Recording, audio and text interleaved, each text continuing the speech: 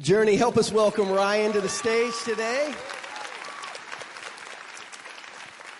For those of you brand new to our church, welcome. I'm Christian. I'm one of the pastors. Ryan, we are so grateful to have you here today. Would you feel more comfortable talking to me if I had a baseball? I could hold a baseball and bouncing off the walls Yeah, would that make this easier? Yeah, no, I just did a game with HUD 2 days ago, so this will be a nice change today.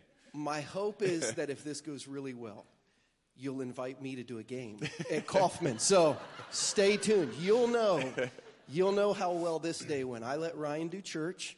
He lets me do a baseball game. Sure. That's hopefully the trade. Hey, before we dig into your story a little bit, Thank God there is going to be a baseball season. Mm-hmm. You've been with the guys down in spring training. How's the club look from your bird's eye view? Well, I just flew in last night with the family and got hit with some spring allergies when we landed. It was nice to see the green grass, but my body wasn't ready for it yet.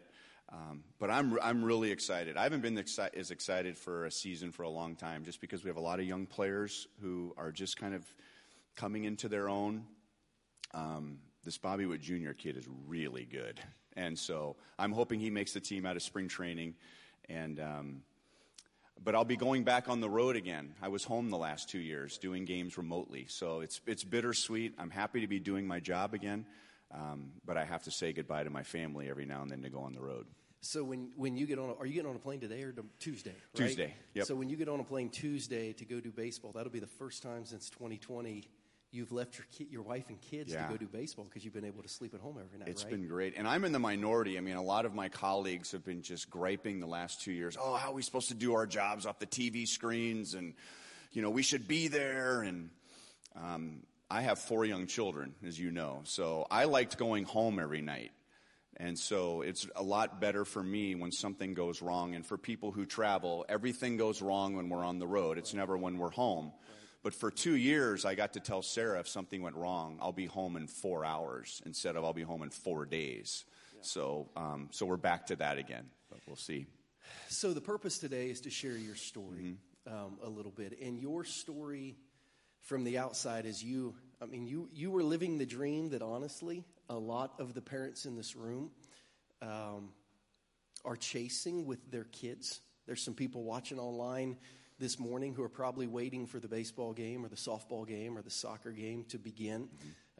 Raised by a dad who played in the big leagues, managed in the big leagues, played baseball at the University of Minnesota, 3-time All Big Ten, drafted by the Cleveland Indians. And then you end up working in Major League Baseball. You have one of 30 jobs in the world as a broadcaster for a Major League Baseball team, calling these great moments that we're watching behind us on the screen. And on the inside, your life is slowly crumbling. I mean, to read your story in the dark places you walk through after they shut off the stadium lights and you went off the air. Share a little bit of what it was like for the world to see one thing and you to feel probably so alone in your struggles. Well, I grew up in Los Angeles, and my parents separated when I was 18 months old. I was an only child till I was 13. So I struggled to find my identity. My culture was an identity of high profile and glitz and glamour. My father was not only a Major League Baseball player, but a Major League Baseball player for the Dodgers. And he was from Los Angeles, so my father was a big name. And it's a unique name, too. So, my last name is not Smith or Anderson. So, when I would say, my name's Ryan Lefevre, oh, are you related to Jim? My mom was beautiful, successful. And so, immediately, my self-worth and my image was tied to what can I do and what can I get to be successful. Didn't think about being happy. I just figured that would come with being successful. And so, I was a good athlete, and I earned a college scholarship to the University of Minnesota. But it was all about becoming a professional baseball player because that would mean fame and success and happiness. And then I quit playing shortly after my minor league career began.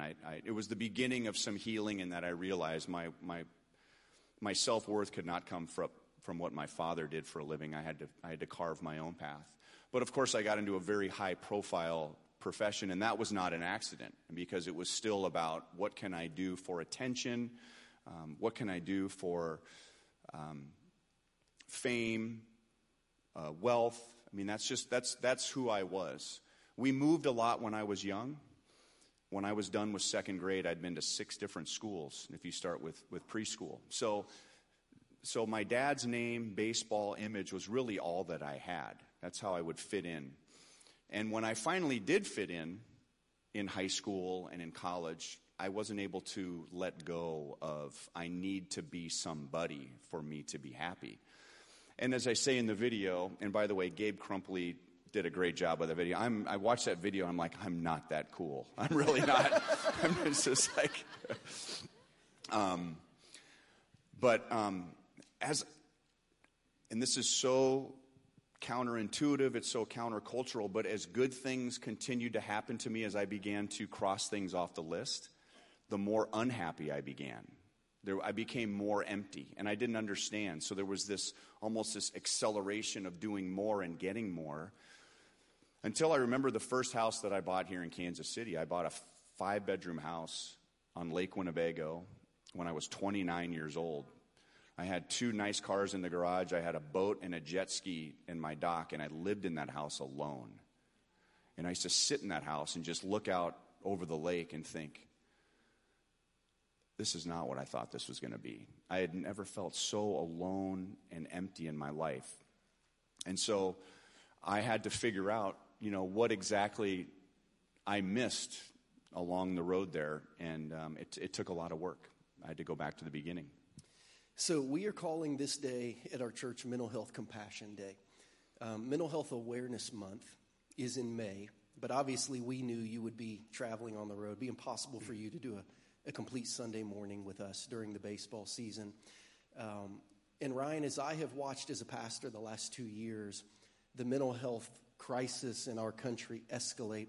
I read an article 2 weeks ago that said the stress level of Americans is at an all-time high. Nearly 8 in 10 Americans, 80%, say they are living with what they believe is an abnormal level of stress, which that means that's almost everyone you know is living with an abnormal level of stress. The levels have never been that high, not even in World War II, were this level of Americans living with stress and anxiety and depression. The last few years of education, the last few years of caring for aging parents that you can't even go and see in the nursing homes, has just begun to cripple the soul of America. And for those of you who are not a part of our church, we started a Bible teaching series last week about Jesus called Revealed for Rest. If you brought your Bibles today, I want to read just 3 verses. You can turn to them. If you have a smartphone, you can dial them up on your smartphone. If you didn't bring a Bible or don't have the Bible app on your phone, no big deal. We plan for you to be here, so the verses will be on the screen so that you can follow along. But Jesus makes us a promise that if we come to him when we're tired and burned out and stressed, that he can help us. And I want to do 2 things. I want to look at the scripture that Jesus gave us. And then, Ryan, several years ago, watching the Royals games, I saw you talking about a book that you and Jeff Flanagan, who was a Royals beat writer forever, had written called The Shame of Me, Your Journey to Depression and Back. We are not selling these today at our church, but if you are struggling with anxiety and depression, if you have a family member struggling with anxiety and depression and you're a baseball fan, this would be an enjoyable and I think comforting read for you. You can pick up this book, The Shame of Me, by Ryan Lefevre. And Ryan, reading your story and reading Jesus' plan for rest, I thought these overlap. You probably did some things that you didn't know Jesus was telling you to do. And in the midst of that, you found Jesus at a whole nother level that has brought you to where you are today. Matthew chapter 11, verses 28 through 30. Just very simply say this. Here's Jesus' promise for those of you, perhaps 80% in the room, who are a little stressed out today. Jesus says, "Come to me, all you who are weary and burdened, and I will give you rest. Take my yoke upon you and learn from me, for I am gentle and humble in heart, and you will find rest for your souls. For my yoke is easy and my burden is light." Ryan, as we talked last week, we said that Jesus was going to show us three things. He was going to show us how to find rest. He was going to show us how to find freedom. And he was going to show us how running towards him surrounded us with spiritual family, spiritual community. We find all three of those things in your book, which is why I wanted you to come and share your story today, because I believe Ryan's story has the opportunity to deeply impact three groups of people in the room. First group of people, those of you who may be all by yourself. Nobody else knows that you're struggling with depression, anxiety, stress, loneliness. You got the big house, you got the nice cars. You are the only one who knows you're sitting inside more lonely and empty than anyone could have ever imagined. If that's you, I think this Sunday in Ryan's story can offer you hope. Secondly, people who are masking that loneliness with some type of substance or addiction, drugs or alcohol or prescription drugs. Instead of feeling the emptiness, you're trying to numb the emptiness. I think today might have some impact for you. And those of us who have sons and daughters and husbands and wives and brothers and sisters and friends and neighbors and colleagues who were watching Journey Through Anxiety and Depression, I think Ryan can tell us a little bit about what the people in his life did to come around him that might give us some hope today. As you hear me say you might have answers for those things, I know you're thinking, man, I don't have answers, but you do have your story. How does it make you feel knowing that your story has impact in those areas? Well, like everyone in this room, I was impacted by the Barrick family when they were here. And there were a couple of things that they said that really connected with me. Number one, they talked a lot about how they're just a normal family that had an extraordinary circumstance. That's how I see myself. My story is not a remarkable story. I've always said that. And there are people in this room who are dealing with or have dealt with a lot more severe situations than I have. But it is a story that I'm sharing. And I probably got more healing. I had a counselor. I had a life coach. I went to seminars. I read. But what impacted me the most is when people would share their story with me. And I could look at them, and they looked healed. They looked like they had gotten through it. And I drew a lot of hope from that. Now, I don't get the opportunity to write that book without my job. And I'm not up here with you on Royals Day talking about mental health without my job. And so I realized that I have a unique platform, and I want to use it the best I can. I've always believed that, I am not God's gift to broadcasting, but broadcasting has been God's gift to me. And so that is just me saying, this is what has happened to me. I hope you can use this. My depression was an answer to a prayer. I had heard somebody speak, and they talked about purification in a biblical sense, purification, refinement.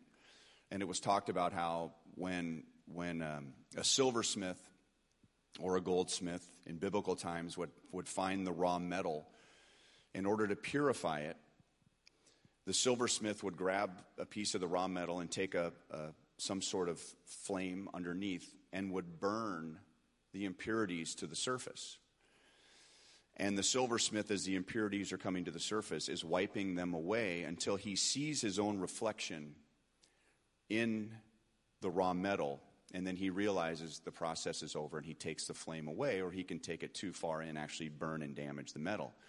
And the comparison was when we have difficult things in our life, if we give them to Jesus, if we give them to God, he will wipe them away until he sees his reflection in us, and then he pulls the flame away. So I went home that night and I prayed for purification, which I needed in my life. I went to church. I donated money. I tried to limit cursing.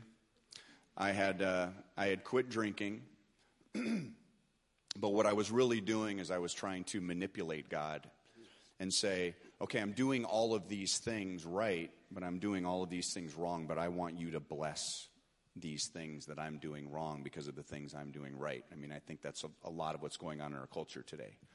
I want God to work on my terms.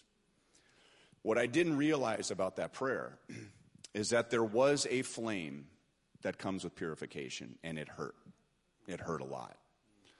But there were a lot of impurities that I needed to deal with, that I needed to ask for forgiveness for. I needed to forgive myself for.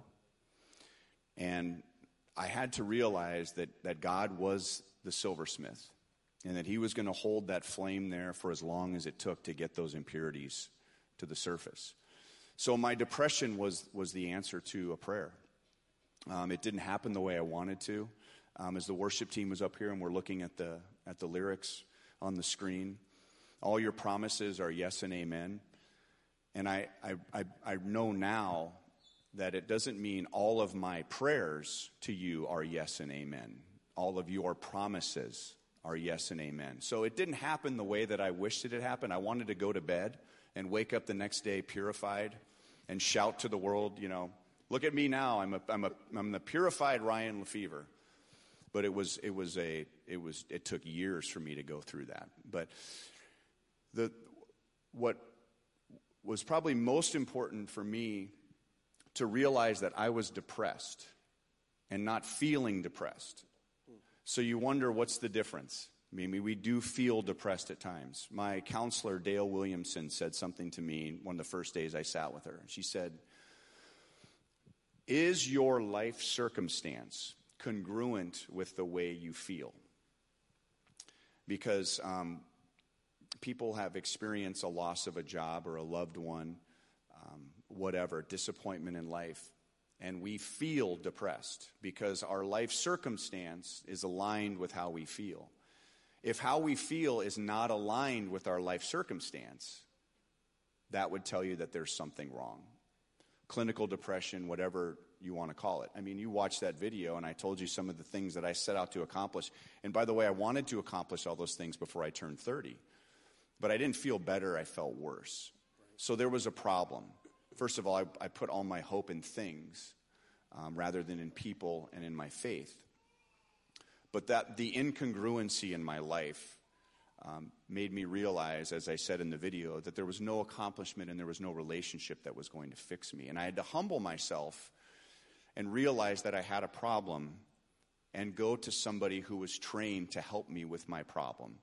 Help me realize where that problem began. And for me, it was having an emotional detachment from my parents at a very young age and be a kid that just did not have an identity and looked at the wrong places for an identity. I had a life coach, which is more mainstream now. It wasn't back then. But basically what a life coach is someone who says, okay, now you've learned these things about yourself and what caused you to feel the way you feel. Now, what are you going to do with that information? How are you going to be held accountable for moving forward? I was on medication for 3.5 years. I was on Lexapro for 3.5 years. And that worked to get me through the hard times and help me to hear and really feel what I was learning about myself. Because before I went on medication, I'd meet with my counselor, I'd feel great until I got in my car, and halfway home I was feeling terrible again. So the medication just kind of helped me calm down so that I could absorb the knowledge that I was getting about myself. And then I had to make changes in my life. I mean, real changes. There were people in my life that didn't have a place in my life anymore. There were places that I just couldn't go to anymore. There was music that I couldn't listen to anymore because it would remind me of something that was destructive in my past. And so I really had to redesign my life. So part of that redesign, which I found fascinating, was how you found rest. So we talked last week, Jesus invites us to him for rest, but part of that rest is resting. He pulled out the Sabbath concept to say, this is the space God gave you to rest so you could find healing. One of the fascinating things about your book is the monastery in Northwest Missouri, Conception Abbey, that you spent a lot of time at resting and journaling and writing. Tell us how that connection happened. This monastery founded in the late 1800s by some Irish monks coming over. Just talk about that experience of choosing to rest, because I know you work in an industry that doesn't stop. So you had to choose to rest. What was it like, and what would your challenge be for people, maybe not to go spend a day at a monastery, but to get alone and turn off the noise so that you can begin to find peace? Well, I couldn't find rest at home because everything that I had in my house was just a reminder of all these goals that I set out that were supposed to make me happy. You know, going to the ballpark every day brought me a lot of joy, but it also reminded me of how ashamed I was of my depression, because I knew that I had a life that just about every male would love to have outside of actually playing the game.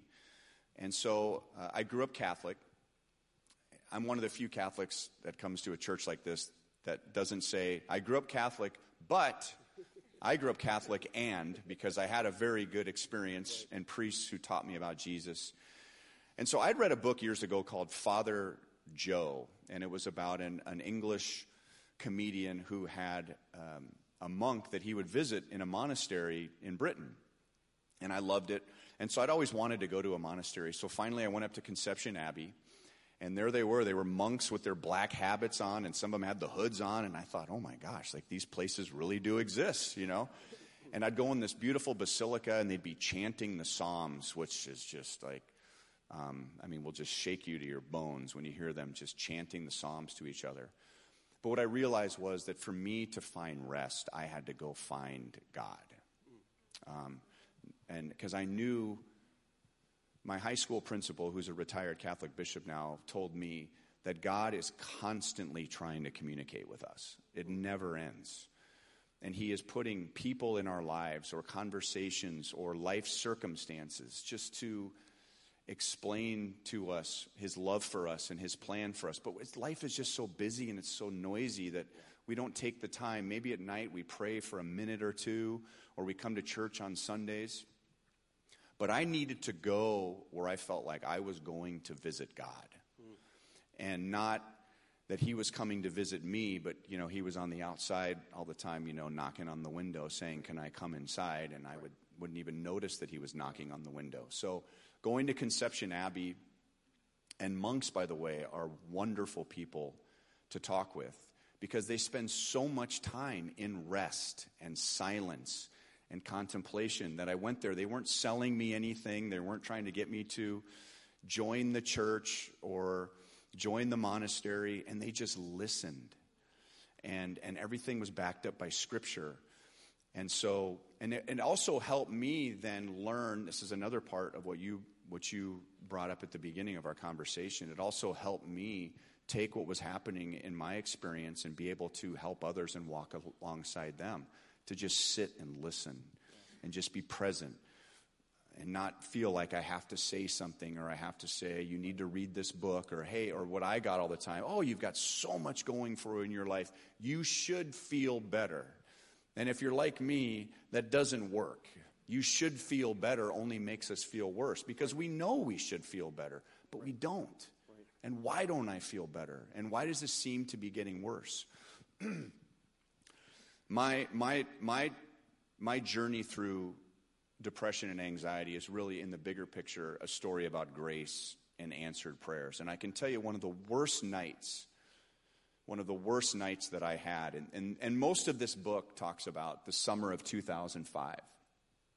And there's two prayers and two stories of prayers that I want to share with you if you are wondering about how prayer works and does prayer work. Number one, I was lying in bed in Toronto at the end of the 2005 season. And by the way, we lost 106 games that year. So my life was depressing and the team was depressing. I mean, I couldn't, going to the ballpark did not bright. You heard all that stuff. Those of you who have lived in Kansas City for a long time, that only comes so often. And I'm glad that I was there. But everyone told me that once I started the medication that it would take about a month for it to kick in. I was lying in bed in Toronto, getting ready for the last game of the season. And I wasn't getting any better. If anything, I was getting worse. And I started to think, the medication's not working. And if the medication's not working, how is this ever going to get any better? And now the season is about to end, and I was single, and I'm about to go home, and I'm going to be alone in this house. What's going to happen to me? I had a high school teammate who took his life in college. His name is Sean Fitzpatrick. And when he died, he left a letter, and his family read it, and I don't know all the details of the letter, but in the letter, he said he just wanted to go be with God. He was not healing here on earth, and with his faith, that's where he wanted to go. And I was lying in bed, and my prayer and my conversation with God was, because there was prayer all along this time. I wasn't doing a lot of listening, I was doing a lot of talking. I always pictured my prayer time in the worst of my depression, that I'd be praying and God would be going, but I would never stop talking.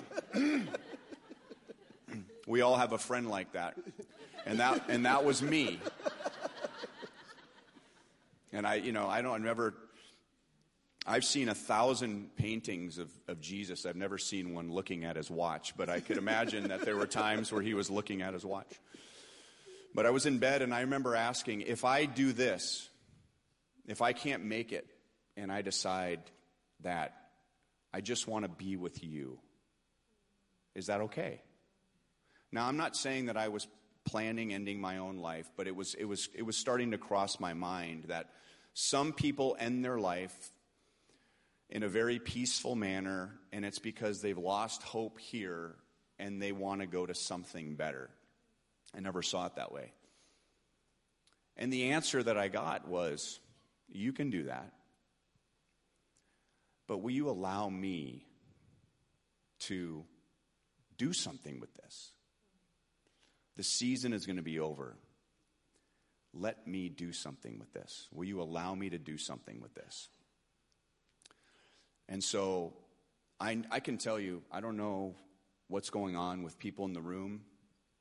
I imagine there are people here who might connect with what I'm talking about and think to yourselves, what you're going through right now will never in a million years result in you sitting on a stage at church, sharing your story of recovery, or writing a book, or just anyone being able to use your story for inspiration to help somebody with their story.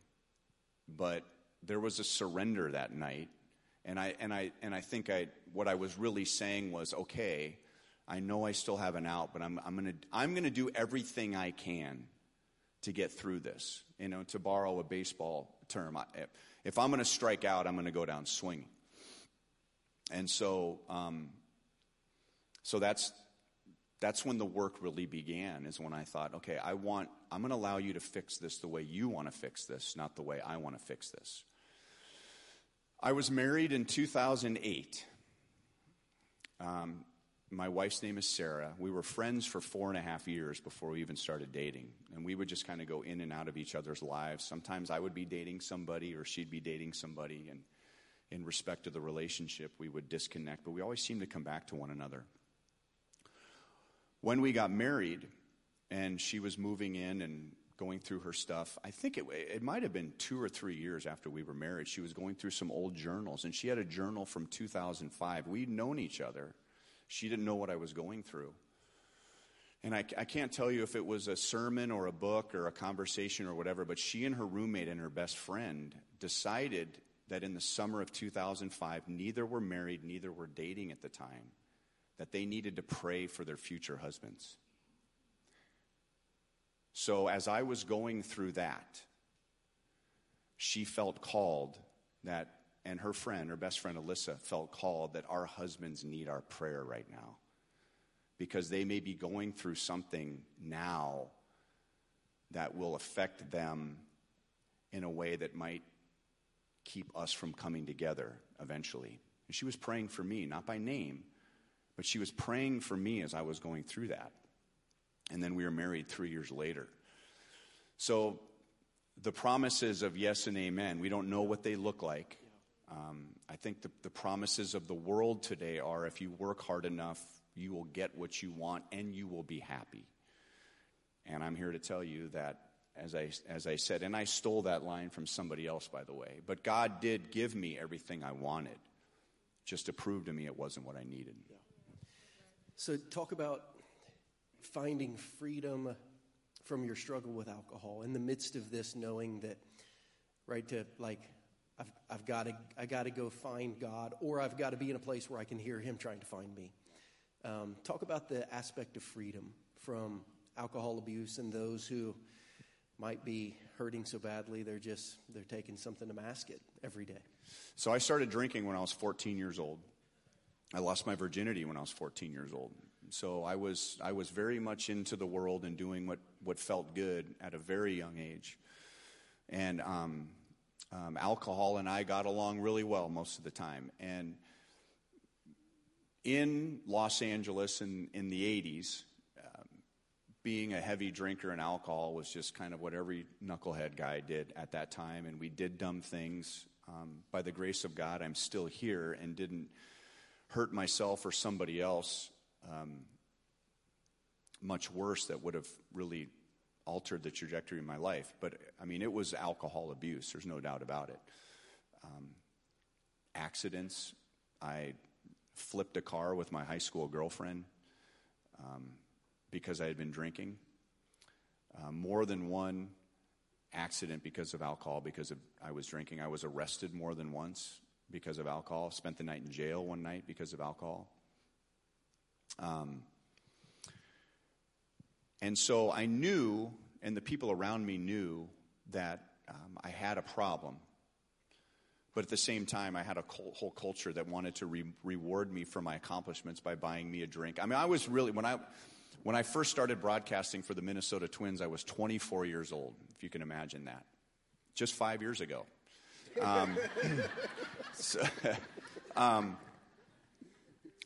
And I was really good at doing a game and then going to the nearest sports bar afterwards, knowing that everyone had just watched me on the screens and come in. I mean, that was I needed that. And so finally, on January 25th, 1998, I was still in Minnesota, had gone to the University of Minnesota, played baseball there, and now I'm broadcasting the University of Minnesota sports and the Minnesota Twins. And so I was on campus, and I got into a fist fight, with a current baseball player at the University of Minnesota, a college kid.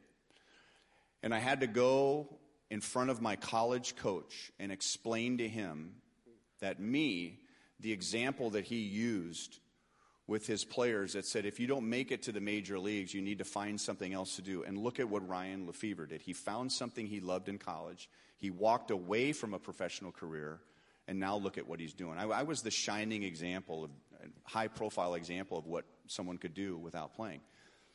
And now I've gotten into a fight with one of his current players. It was the most shameful day of my life, probably. But it also was the last time that I ever had anything to drink, in January 25th, 1998.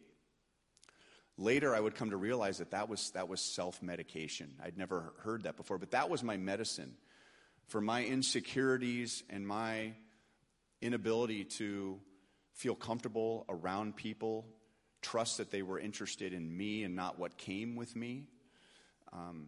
I was not secure enough in myself to just be myself. I needed alcohol to medicate me and get me through that. I was not aware of that. A mentor of mine in Minnesota after that incident told me, he said, I need you, and you need to know something. You need to know what people in this industry think about you and see, and how they see you. They see you as a young man with a tremendous amount of talent and very little character. And I mean, you talk about a dagger to the heart. And so I prayed on a bus going on a Twins winter caravan the next day with a cut on the side of my face that someday I'd be a man of character. So again, prayers answered. I get a phone call in November of 2017, and a lady by the name of Rachel Segovia, who worked for Lee Summit. At John Knox Village every day, the mayor has what's called a mayor's character breakfast. You've spoken there before. And I have a voicemail. I wish I would have saved it, but I don't need to because I'll remember it forever. But she said, my name is Rachel Segovia. I'm calling from the city of Lee Summit. The mayor every year has a mayor's character breakfast. And the board knows that you are someone who feels very strongly about character. Would you be our keynote speaker? And I thought, wow, that's a heck of a compliment. So I call her up and I said, thank you, I'd be interested. When is it? January 25th, 2018. 20 years to the day. And I only know that because on my phone every January 25th, I'm reminded that that was the last day that I drank. 20 years to the day, after I prayed to be a man of character, the mayor trusted me to be a keynote speaker at a character breakfast. I had forgotten about that prayer, to be honest with you. I hadn't forgotten about that day, but I'd forgotten about that prayer. But God didn't forget about that prayer, and He used that day to remind me. He used that day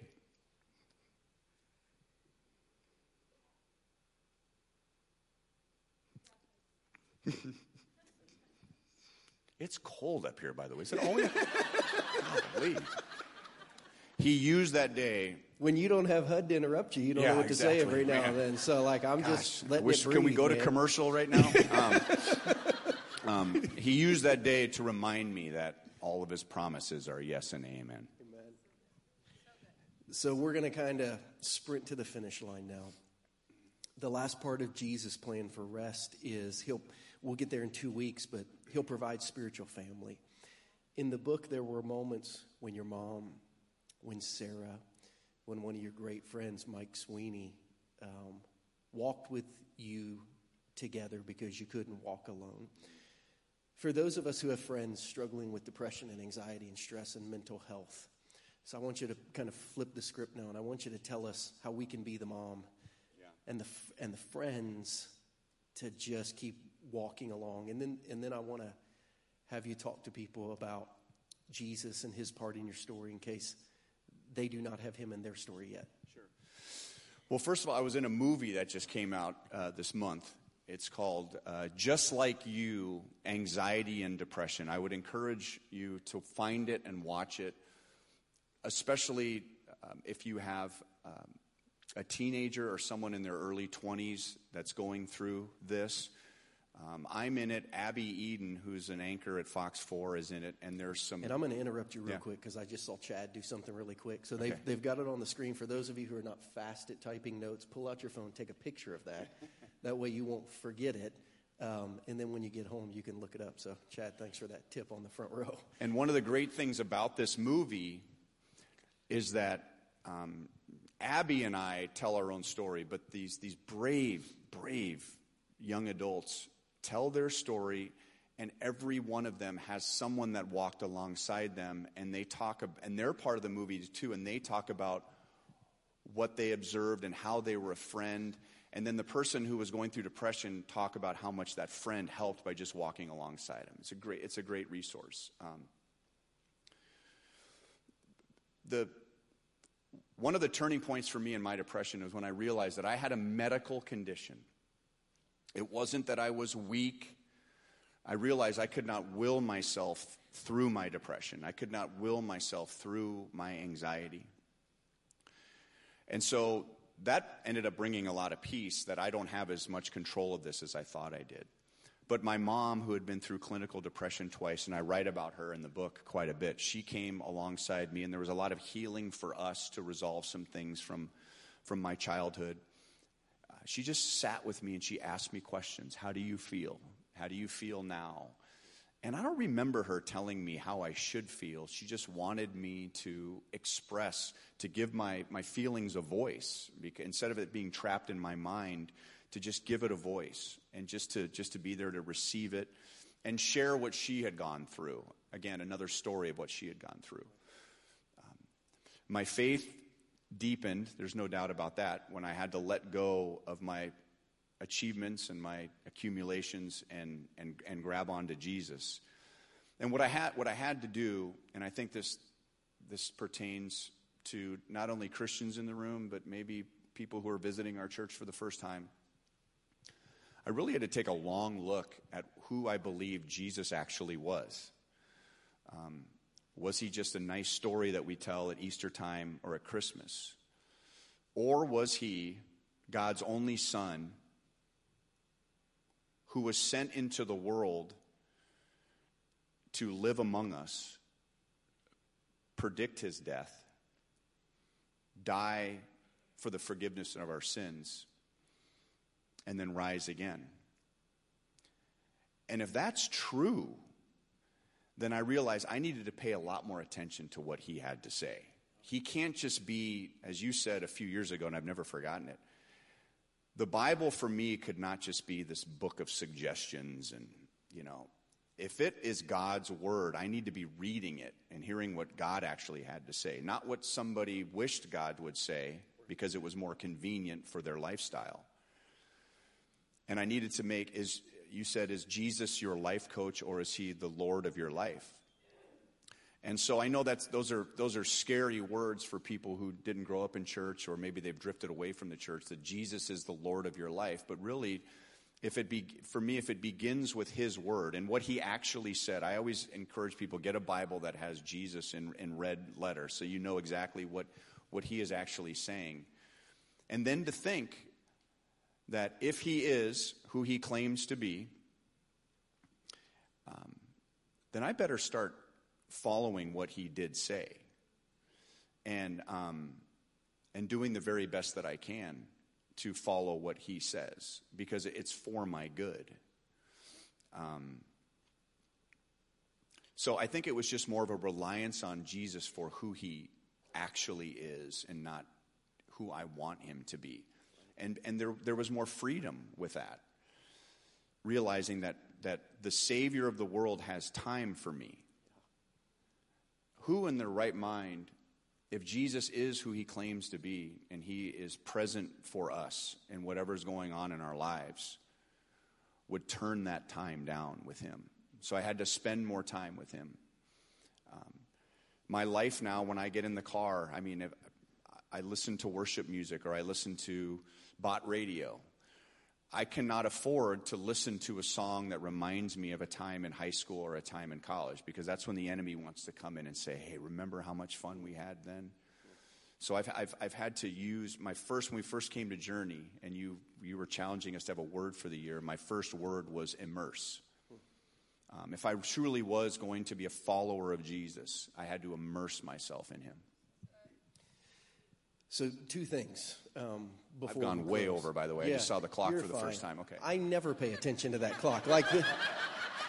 And everyone here knows that. That's like, there's a clock back there. I told Ryan when we walked out of here, for us, Sundays are catalysts. We don't have time in an hour and 15 minutes to do the hard work, usually spiritually, that needs to be done. They're just catalysts to next steps.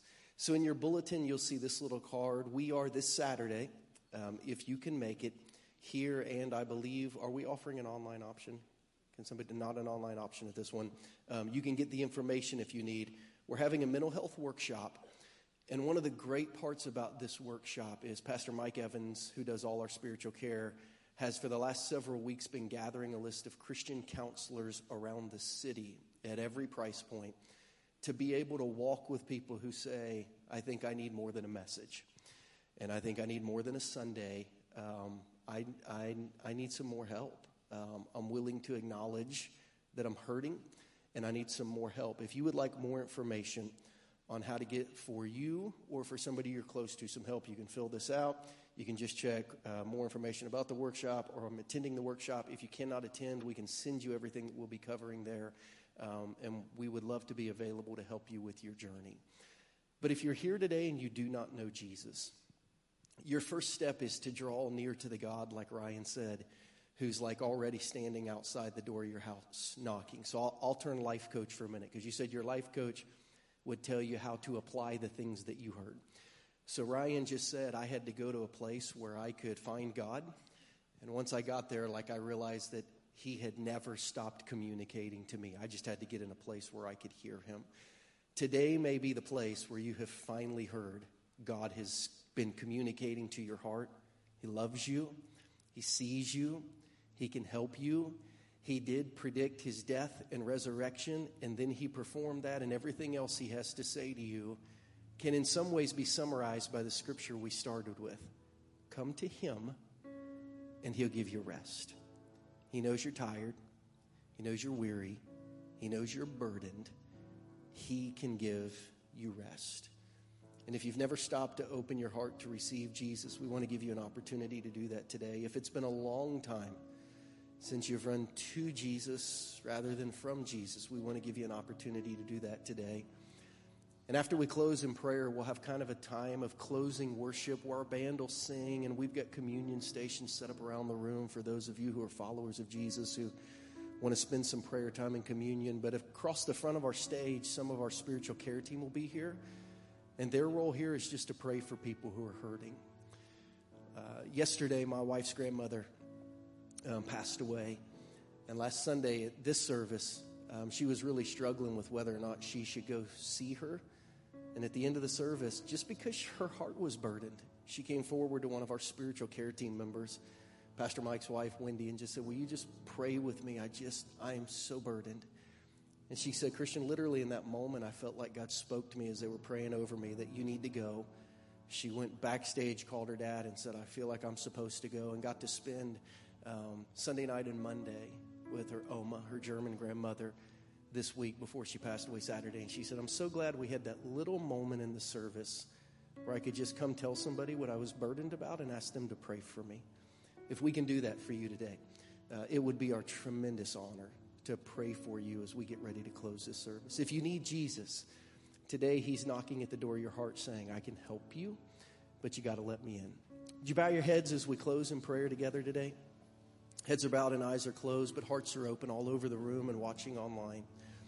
If today is the day that God brought you to church so that you could receive Jesus and begin your journey towards rest and healing, and you've never started a relationship with Jesus, but you've tried just about everything else, and you're ready now to receive him, from your heart to heaven, not out loud, but from your heart to heaven, would you just pray something like this? Just repeat after me, Jesus, I need you. Just from your heart to heaven, just say, Jesus, I need you. I need your rest. I'm tired. I'm worn out. I don't have much hope. I need help. So Jesus, today by faith, I trust that you're willing to be my Savior. I ask you to forgive me for the sin in my life that was rebellion against you. I ask you to begin to heal the hurts in my soul. I ask you to clean up the parts of my life that I'm embarrassed and ashamed about.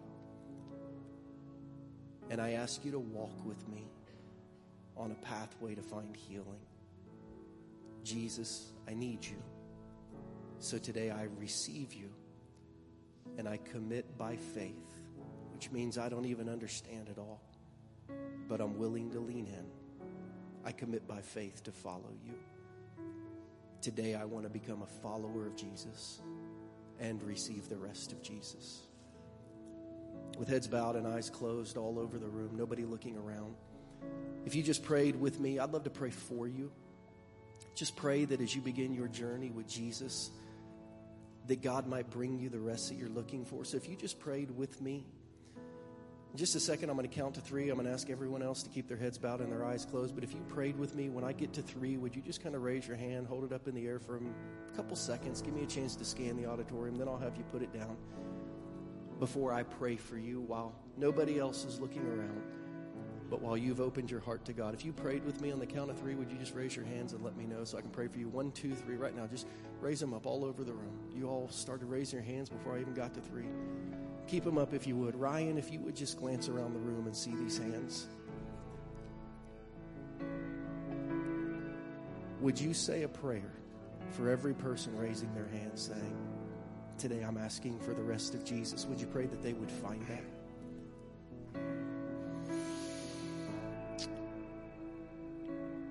Father, thank you for this day.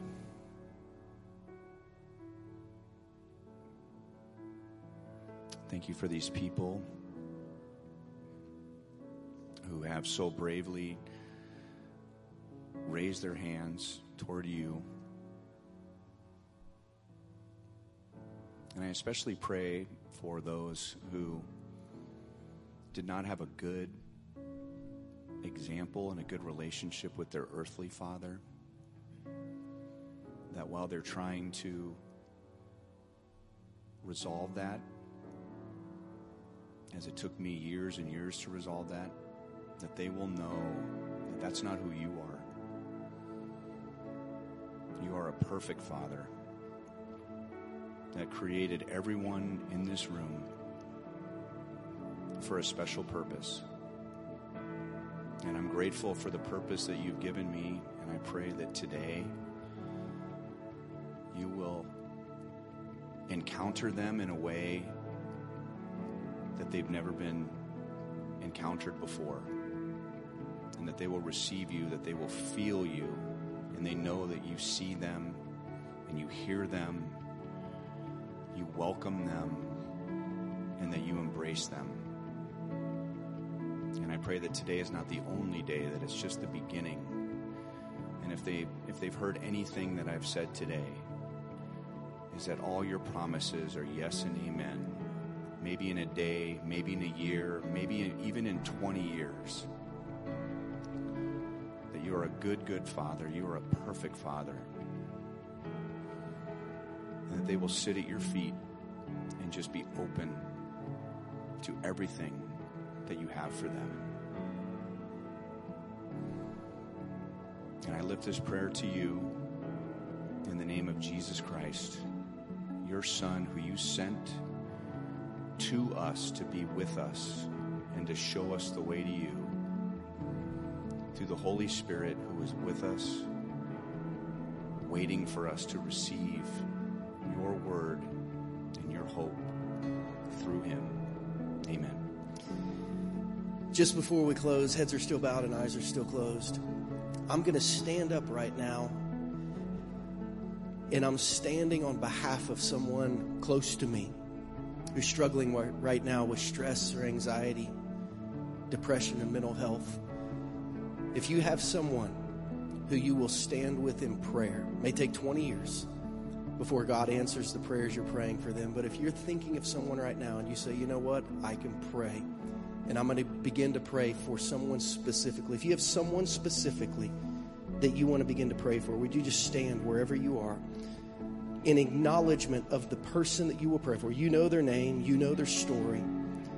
You standing says, I'm going to leave here praying for someone who's struggling with anxiety, stress, depression, mental health.